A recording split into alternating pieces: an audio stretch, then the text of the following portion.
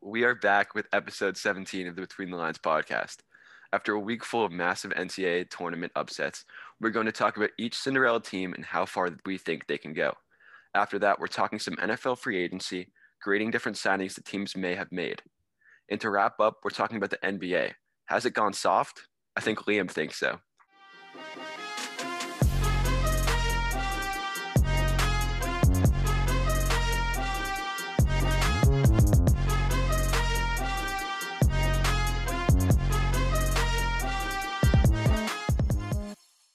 All right, well, we'll start up with some upset alert.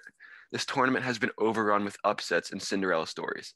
We're focusing on a few teams and talking about the potential futures in the tournament. So we can start with Loyola Chicago. I don't think this was even came as really a Cinderella thing based on how defensively good this team was, and I personally think that they were underseeded. But I'm interested to hear your picks on how far they can go. They have a very winnable next game against I think Oral Roberts, and this is a team it's really well rounded to play good defense, as you said, and they could definitely sneak back into the Final Four again, because the conference they were in, it's not very strong, and they're definitely the next few games are very winnable. Yeah, go ahead. They're actually slated to play Oregon State, which I think is a much harder matchup. I think they'll still win, but you look after that, and it does get significantly harder.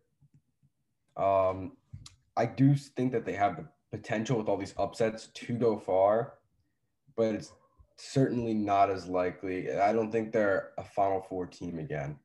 But Sister Jean, so who knows? But in the event that they were to win, they'd have to play likely Houston, which would which would be another hard matchup for them. But they did beat Illinois, so who knows? Yeah, I mean they rank 1 in defensive efficiency in the entire country. I'm not sure how that puts them at an 8 seed. So it shouldn't have been from the start. It's been major bias. Yeah, I agree with you. So I guess the group consensus is maybe Final Four, maybe not, maybe only Elite Eight. But we'll move on to my favorite team in this entire tournament. Oh, Michael, you got anything to say about Loyola Chicago? Yeah, I mean, thanks for skipping over me, but I was going to touch on their defense. I like their defense. Obviously, you mentioned that it was a number 1 defense, but I think that they match up very well against Oregon State, and I think they actually have the hardest division, despite what Liam says. I think Oregon State is very underrated, and even though I like them in the matchup, it's still going to be a bit of a challenge. Okay, now we can move on to Loyola Chicago. This is my favorite team in the entire tournament. With wins over Ohio State and Illinois, I'm interested to know what you guys think the ceiling is for this team. I think you meant Oral Roberts. I didn't mean Oral Roberts. My bad. But yeah, I'll start so I don't get skipped over this time. I watched their first game against Ohio State, and they were pretty impressive. I didn't watch too much of the Florida game, but I think if you can beat a 2 seed and then a 7 seed, and be like the first 15 seed, and I don't even know, I think it's the first 15 seed ever to make the Sweet 16. It's the second ever. Second, I knew it was a very small number, but I mean, you got to have a special team. So I think this Oral Roberts team has a shot. I don't know what this percentage is, but I think if you can beat these 2 high seed teams, you have a shot automatically. I'm going to go ahead right now. I'm going to say the ceiling has been hit. It's done. FGCU was a much, much better team because then that FGCU team they made the Sweet 16 was much better because they're a more well-rounded team. This Oral Roberts team runs solely through one player. Additionally, when you look at the next matchup, they're playing Arkansas. Arkansas averages 82 points per game, which is 7th in the country, higher than anyone they've had to play so far. And you compare that to an Oral Roberts team whose defense is just nowhere near the top of the country. And you have to think, I mean, Arkansas is a well-rounded team. They get guys every year from high schools. They've got Moses Moody coming in from Monteverde. They've got tons of great talent. And Eric Musselman is the better coach. When in doubt, the better coach wins. So I just don't see Oral Roberts going past this round. Yeah, I completely agree. I actually have better coach wins literally written on my planning sheet right now. But yeah, this Oral Roberts team, they like to score points. They score a lot of points, and their defense lacks. So I think Arkansas's got it, and I don't have them advancing past the Sweet 16. Yeah, this is a game that Oral Roberts doesn't want to get in an offensive shootout because their defense it's atrocious, and defense wins championships. So they definitely have hit their ceiling. I don't see them getting past this strong Arkansas team. All right, so Oregon State, the Beavers blew out Tennessee. They also beat Oklahoma State with a potential first couple of picks pick in Cade Cunningham. Um, I guess I could just go first here. Oregon State's a great shooting team. Do they play Loyola? Yeah, they play Loyola. But I have Loyola in this game because of I think Loyola's defense will be able to slow down Oregon State's shooters. So I have Oregon State losing the Sweet 16. Yeah, kind of going off that, I also have Loyola. I think this is an Oregon State team that they just got hot at the right time, and I think eventually they're gonna cool down. And I think this is the game that's gonna happen. And they're really well coached, they're well rounded, but I just think Loyola's defense is just next level, and I don't know if they have that like second dimensional scoring that's gonna be able to like propel them against. Yeah, I'm gonna have to agree with you guys on this one. It's gonna be a much closer game, I think, than people realize. But I think the staying hot has something to do with it. They came in, won the first game, 2 games of the tournament, and then they're resting for I don't know 5 days. I think that has something to do with it, and you can't really stay hot after a long break. So I'm gonna take Loyola Chicago as well. But I very much like Oregon State. I like Oregon State a lot too, but I mean, there's just so many reasons to bet against them here. One of them, which hasn't even been noted, is that they only have They only have two scorers that get more than 10 points per game. That's really concerning considering they play in the Pac-12, which is not known for having tough defenses. But now they're coming in to play the best scoring defense in college basketball, Little Chicago, who only allows 55 points per game, and I can just see that number dropping. It would not surprise me if Oregon State doesn't score 55 points. It really wouldn't. Yeah, another good shooting team like Oregon State is Syracuse.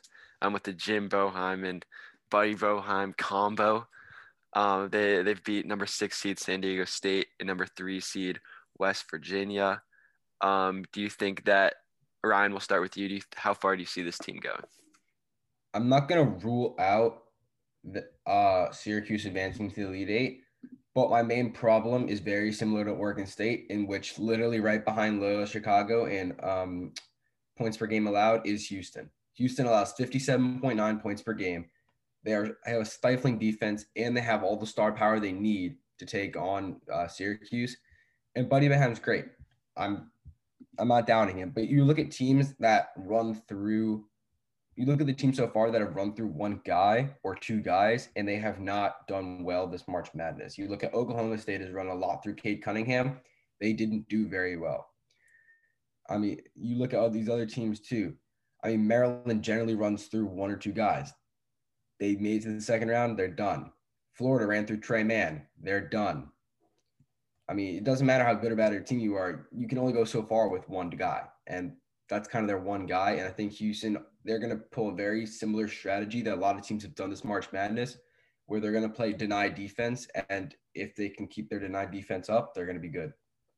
Yeah, Houston just plays suffocating defense. And I mean, Buddy Boeheim just defies all logic. The coach's kid who's actually just an absolute baller. But I think this is a Syracuse team that they're not great defensively. And I think Houston will kind of expose that.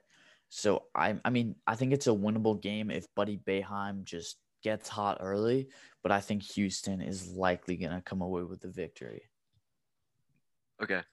So that's going to wrap up our talk about the Cinderella teams crazy that we're saying teams multiple in this tournament. We're moving on to the NFL free agency. Top NFL free agents have signed and found their new homes. With cap space implications and the team's future in mind, we're giving grades on some top free agent signings.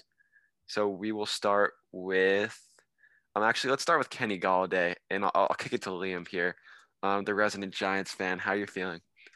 I'm feeling good. I was very excited that they got this deal through. I was a little bit disappointed there was 18 mil a year, a little bit overpaid. But I mean, this is what the Giants needed to get him. I think, and if I were to give this a grade, just thinking about how like he's such a great go up and get it receiver, and how he just brings that third dimension to the Giants offense and taking the pressure off of Saquon Barkley. I think this is an A- signing, and I think it'll definitely help improve their offense. All right, I'm gonna try and be a little not like biased here. I like Kenny Galladay. I don't like him on the Giants just because the Giants don't have a quarterback. Daniel Jones cannot throw him the ball, and Galladay is great. He's like top 2, top 3 contested catches wise, and Daniel Jones is like bottom 3 throwing catchable balls. So I mean, it doesn't work. Although Galladay is a great receiver, he's not going to fit into the Giants scheme. Not even scheme. Like he won't even be able to get the ball. His whole deep aspect of the game is taken away by Daniel Jones' lack of ability to throw the ball more than 20 yards. Yeah. One second. I just want to intervene here. He was actually the third best quarterback throwing the ball 20 plus yards down the field, completion percentage wise, quarterback rating wise. So, yeah, I would. Did you see his like catchable balls rate deep? It's like bottom 3. But his completion percentage, 20 plus yards down the field, it is all top tier. I don't know where you get that stat from, but that doesn't seem accurate. It's fake news. But yeah, I mean, I really like this signing. I agree. I think it might be adding on to Liam like a little bit too much for Kenny Galladay, but when you have to go out and get your guy as a franchise, it's kind of worth it. You got to spend. So No, it's a lot too much. It's not too much. You don't think so? No, it's a lot. Oh, you think it's a lot? Stephon Diggs, in my opinion, who was the best wide receiver in the league last year, is going to get paid a little over $14 million this year. You look at Julio Jones, who has been like well renowned for the last like decade as the best receiver, is getting $22 million a year. You look at Calvin Ridley or Terry McLaurin, they're only getting paid like $3 million a year. There is zero reason that Kenny Galladay, in a year where the cap is dropping, needs to make $18 million in a year. I like Kenny Galladay a lot. I think if he stays healthy, he's good. But there is zero reason he deserves to make $18 million while the leading guy in receiving yards and one of the best receivers in the league is only making $14 million in the year. All right. Yeah, that's a good point. I didn't know the statistics on that. But let's move on to the Jets. JETS. Wait, one second. I found the stat. Okay. He is a 61% on target percentage when throwing the ball 20 plus yards downfield. That is in the top 10. That is like Top 7. 10. You're saying he's dog water and saying that he can't throw the ball downfield. Completely wrong. All right. It's dog water, but okay. Okay. Michael's being impatient because he wants to talk about the Jets. Carl Lawson, defensive end. They just signed him. How do you feel, Michael? I love that signing, man. It literally just adds a whole like 8,000 dimensional aspect to the Jets defense. Him, Quinn Williams, Foley Fatasuki, and Carl Lawson is just disgusting. Like we had no edge rushers and we only had defensive tackles. And so we would get like the pressure, but we had no one to kind of clean up. So now we have the pressure and in Carl Lawson, and it just clears everybody out. Like he's gonna get double, triple team, and it leaves the defensive end and linebackers to just get in there and do their work. So I don't really think he was overpaid if we're talking about contract wise, but I think it was an amazing signing, and Robert Sala's gonna do great things with him. I'm gonna go ahead and compare this very similarly to the Galladay deal, except I think it's a little bit better. You look right now at the best defensive end contracts or edge rusher contracts. Carl Lawson is, I think, about 15th, which isn't bad because a lot of defensive ends do get overpaid. But there are guys below him who probably deserve a lot more money than he does. I mean, Trey Hendrickson, Daniil Hunter, Matt Judon, J. Davion Clowney, Yannick Ngakoue. The list goes on. There's a lot more guys who could be Nick Bosa. I mean, there's guys who could totally make a lot more money than Carl Lawson is. I don't think he's overpaid because a lot of those guys are just haven't hit their, they're still on the rookie contracts. But I think that they probably could have lowballed him a little bit, and I think he still would have signed. I mean, you keep bringing up contracts, like you don't want to really talk about his stats. Like this guy is a beast. Okay, but was he The better? only reason he's Leader? Is he better than the sacks leader? no, but you just have to watch him play to understand how much of an impact he makes. Oh, I can He's watch on the him. Bengals. Michael, when is watching him play have to do with stats though? You want to look at stats? Let's look at stats. I mean, he's like top 10 in pressures. You want to look at stats? He has less sacks than Trey Hendrickson, who's making less. Okay. He was 8th in pressures. Yeah, but he's top 10 in pressures. Is kind of an empty stat. Pressures doesn't mean sacks. Pressure somebody, that doesn't mean there's there's nobody on the Bengals. Geno Atkins. I mean, like who else? I want to mention one thing. Leonard. So last year, Leonard Williams was top 10 in the league in pressures, and he had 1 sack. Pressures is kind of an empty stat. Right, but how many other sacks do the Giants have? That wasn't this year. This was the 2 years ago. I kind of want to say, like, stats don't really determine the entire story. I mean, Lawson generates a lot of pressure. And he's a force. And he's definitely, I don't know if he's worth all the amount, but he's worth a good amount of money. But I like this for the Jets defense. Yeah, I mean, I probably wouldn't have watched film on him if I wasn't a Jets fan. But if you watch film on him, he's throwing guys around. Like he's literally like, it's just throwing him around. It just generates so much pressure, and I think it's great for the Jets who desperately need an edge rusher. Well, I mean, if you guys want to talk money, we should talk about Dak Prescott. This is a massive deal. 4 years, 160. I don't even know who's best equipped to handle this. Liam has because get Ryan in there. We're the resident NFC East fans. Ryan, I want to hear your take first. In my opinion, if there are very few positions that I would be willing to pay $40 million for, quarterback is absolutely one of them. I think that I mean, when you consider the other options for the Cowboys, the Dak Prescott signing was needed as long as you can think he can come back from that injury, which I'm sure they do now. But I think this was probably a signing they should have made 2 years ago, back before Dak Prescott decided to take his game to the next level. You look at him before he got injured, he was probably going to be a top 10 quarterback in the league before he got injured. I think there's definitely a reason behind that contract signing, and I like it a lot. I just think he probably could have been paid a lot less 2 years ago. And like I said, I wouldn't be as harsh on the whole contract worth if it wasn't for the cap dropping this year, because you look at teams like the Saints, they had to, they were over cap and they literally had to cut so many players because they had to go under cap. I don't understand why a lot of teams have been signing guys for like record deals in a year where the cap is dropping.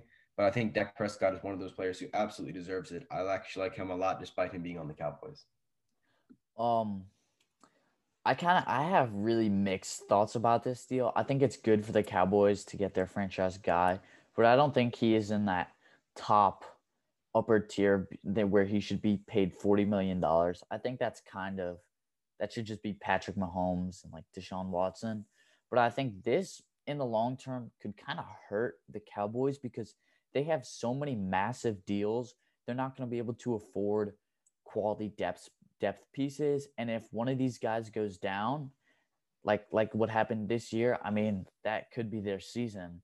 But I think it's a good deal for the Cowboys. They got their franchise guy.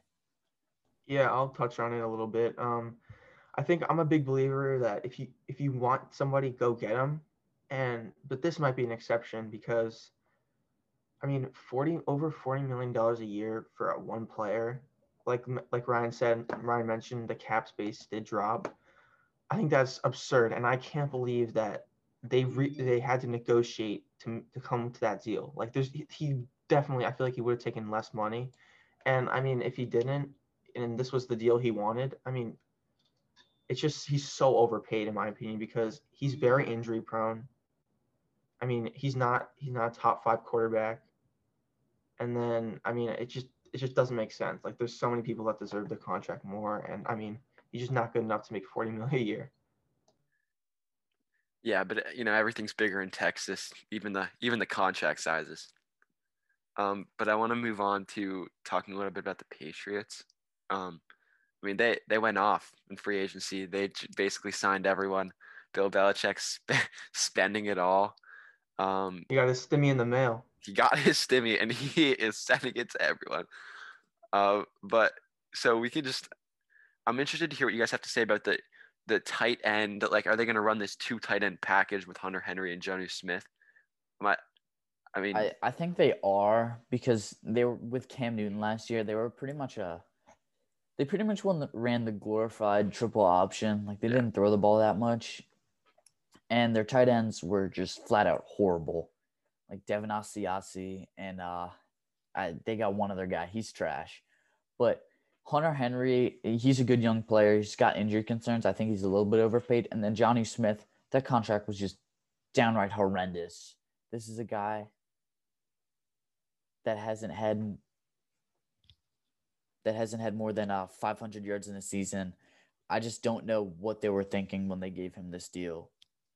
Yeah, I agree. I think Jonnu Smith is a kind of a goal line red zone piece, and then Hunter Henry is your kind of your first, second down tight end. But I think they're going to run a 2 tight end set. I like both of these tight ends. They're big names, and they're both very good. I do agree that they're overpaid, but I don't think money should be the end all be all to all things when you talk about a team's potential. So yeah, I like it like you mentioned, like a multi-option scheme where they have both these tight ends, and then Cam Newton has a running threat, and then obviously they need to improve their receiving core. They got Kendrick Bourne, I think. But yeah, I like this Patriots team a lot. I hate that they're in the Jets division. yeah, I like the scheme, right? Like I like the 2 tight end package, the getting big, roll Cam Newton out and toss it to a big tight end. But I don't really know if these are the guys to do it, especially with how much they're paying these guys. And I know money, if you want to get them, go ahead and get them. I get it. But I mean, they spend more money here than the last 10 years. It's just a colossal, like, somebody probably thought they had more money than they had. They looked at the Pats bank account and they're like, damn, yeah, this is a lot of money. I think both Hunter Henry and Jonnu Smith are overpaid. I do like the Jonnu Smith signing, but I mean, Hunter Henry, he's not an elite tight end. He hasn't even played a full season. He's just completely injury prone. So that's really where I take my full issue with that. I was about to touch on that. It's great if you can run a 2 tight end system, but you got to have 2 healthy tight ends to do so. Hunter Henry has literally gotten injured in every single season. And before this, I ran on this website that analyzes your chance, like a player's chance of getting injured this year. Hunter Henry has an 86% chance to miss at least 1 game due to injury in 2021. He has an 11.6% chance every single game to get injured. His projected games to miss this year is 2.6, which is not too much, but it is a good amount, especially considering he's had multiple. I think that's actually higher. But also, it's Cam Newton. It's Cam Newton. Cam Newton's agent needs to get a raise for somehow getting Cam Newton. They finessed the Patriots out of $14 million. Yeah, he finessed the Patriots. Cam Newton's agent deserves a raise because Cam Newton got paid for no reason. Cam Newton is not good. I'm a football team fan. I would not even take Cam Newton right now. They saw Cam Newton yelling at kids, and they were like, I need that man. Yeah, Cam was getting harassed. At all. Cam Newton is bigger than both of his tight ends. All right. I mean, this Cam Newton slander is not going so well. I don't really like it. I mean, you gotta forget he's still an elite quarterback, despite or play last season, Oh he's man. still good. He's still Oh good. my God! Okay, What you are guys you, are bro? okay. Let's Aside, pull up no, listen. Aside, listen. last year. Shh. Aside from last season, what was he an elite quarterback? He He was a while ago. average. He was five Aside years from a ago. year ago. Aside from a year ago. I got this. Hold up. Give me like 2 seconds. Okay, you're gonna talk about You wanna go last year's 2018 stats. Of course, Car- he was awful last year. You want to go 2018 with Carolina? Any of them. God, I love Pro Football Focus. Okay, sure.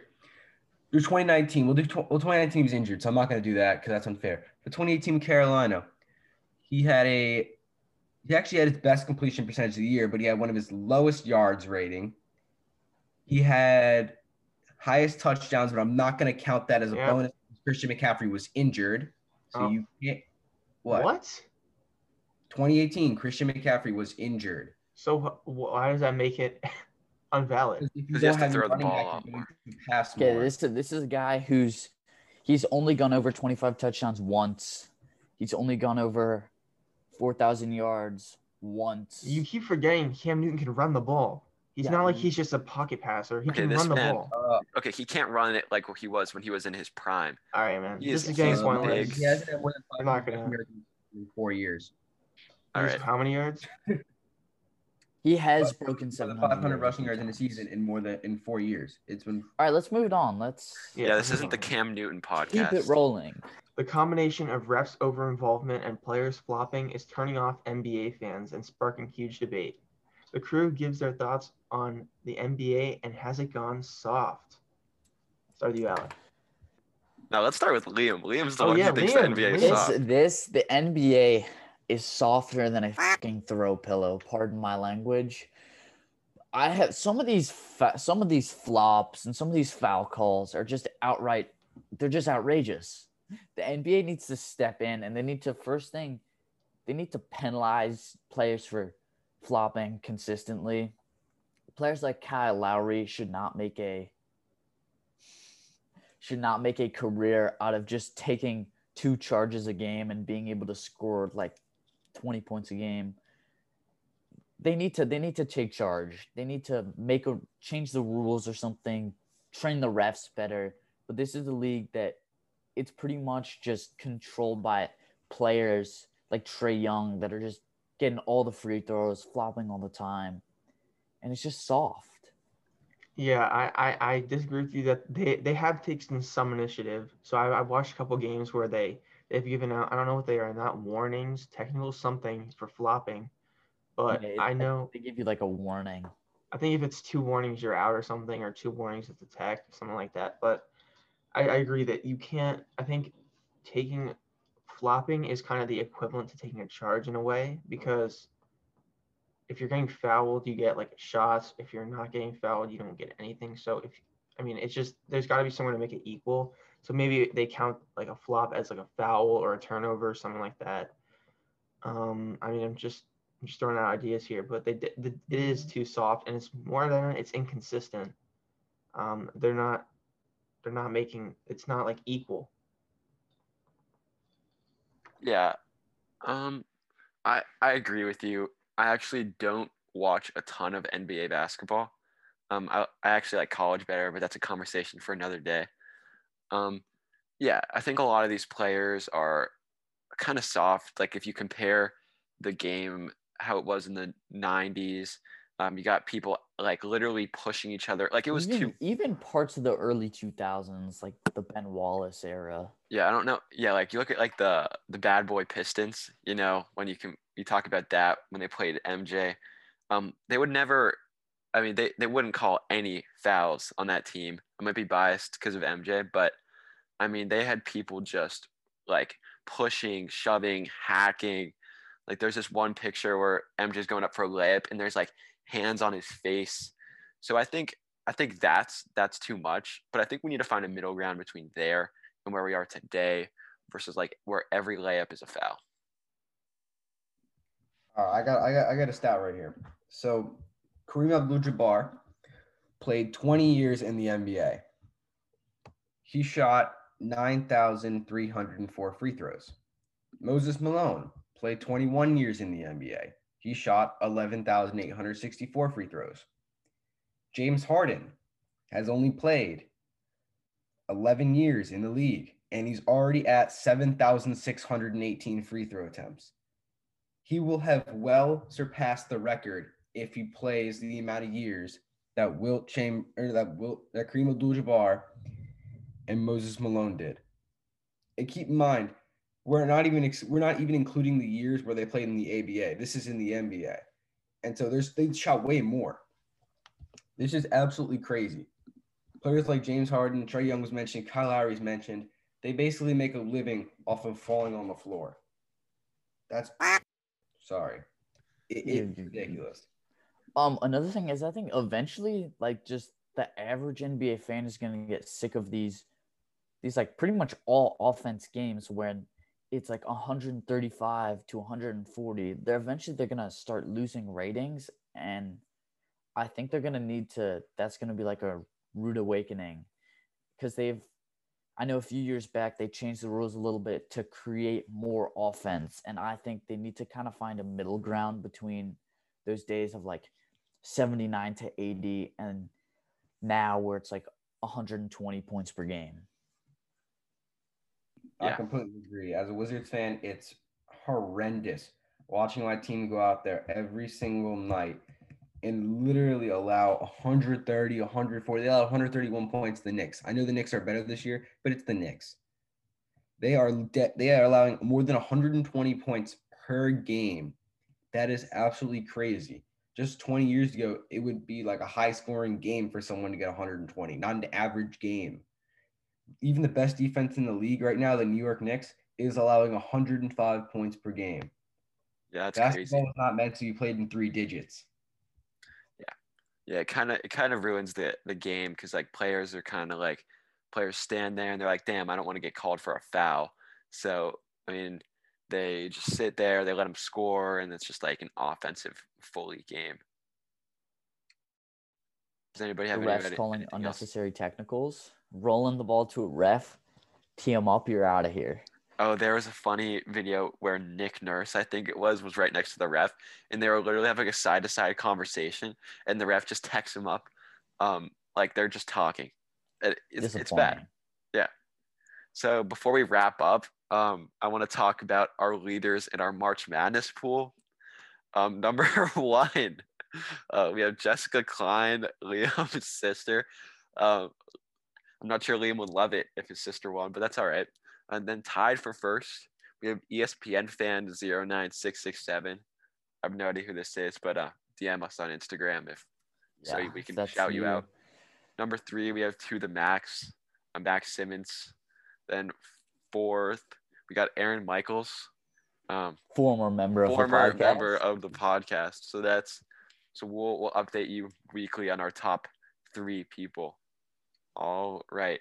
Well, we want to thank everyone for tuning in. We want to thank Ryan for being on and being a quick addition today when we thought Mike was going to oversleep the entire podcast. But thanks for tuning in. We're taking next week off, but we will be back with more coverage from around the sports world in 2 weeks.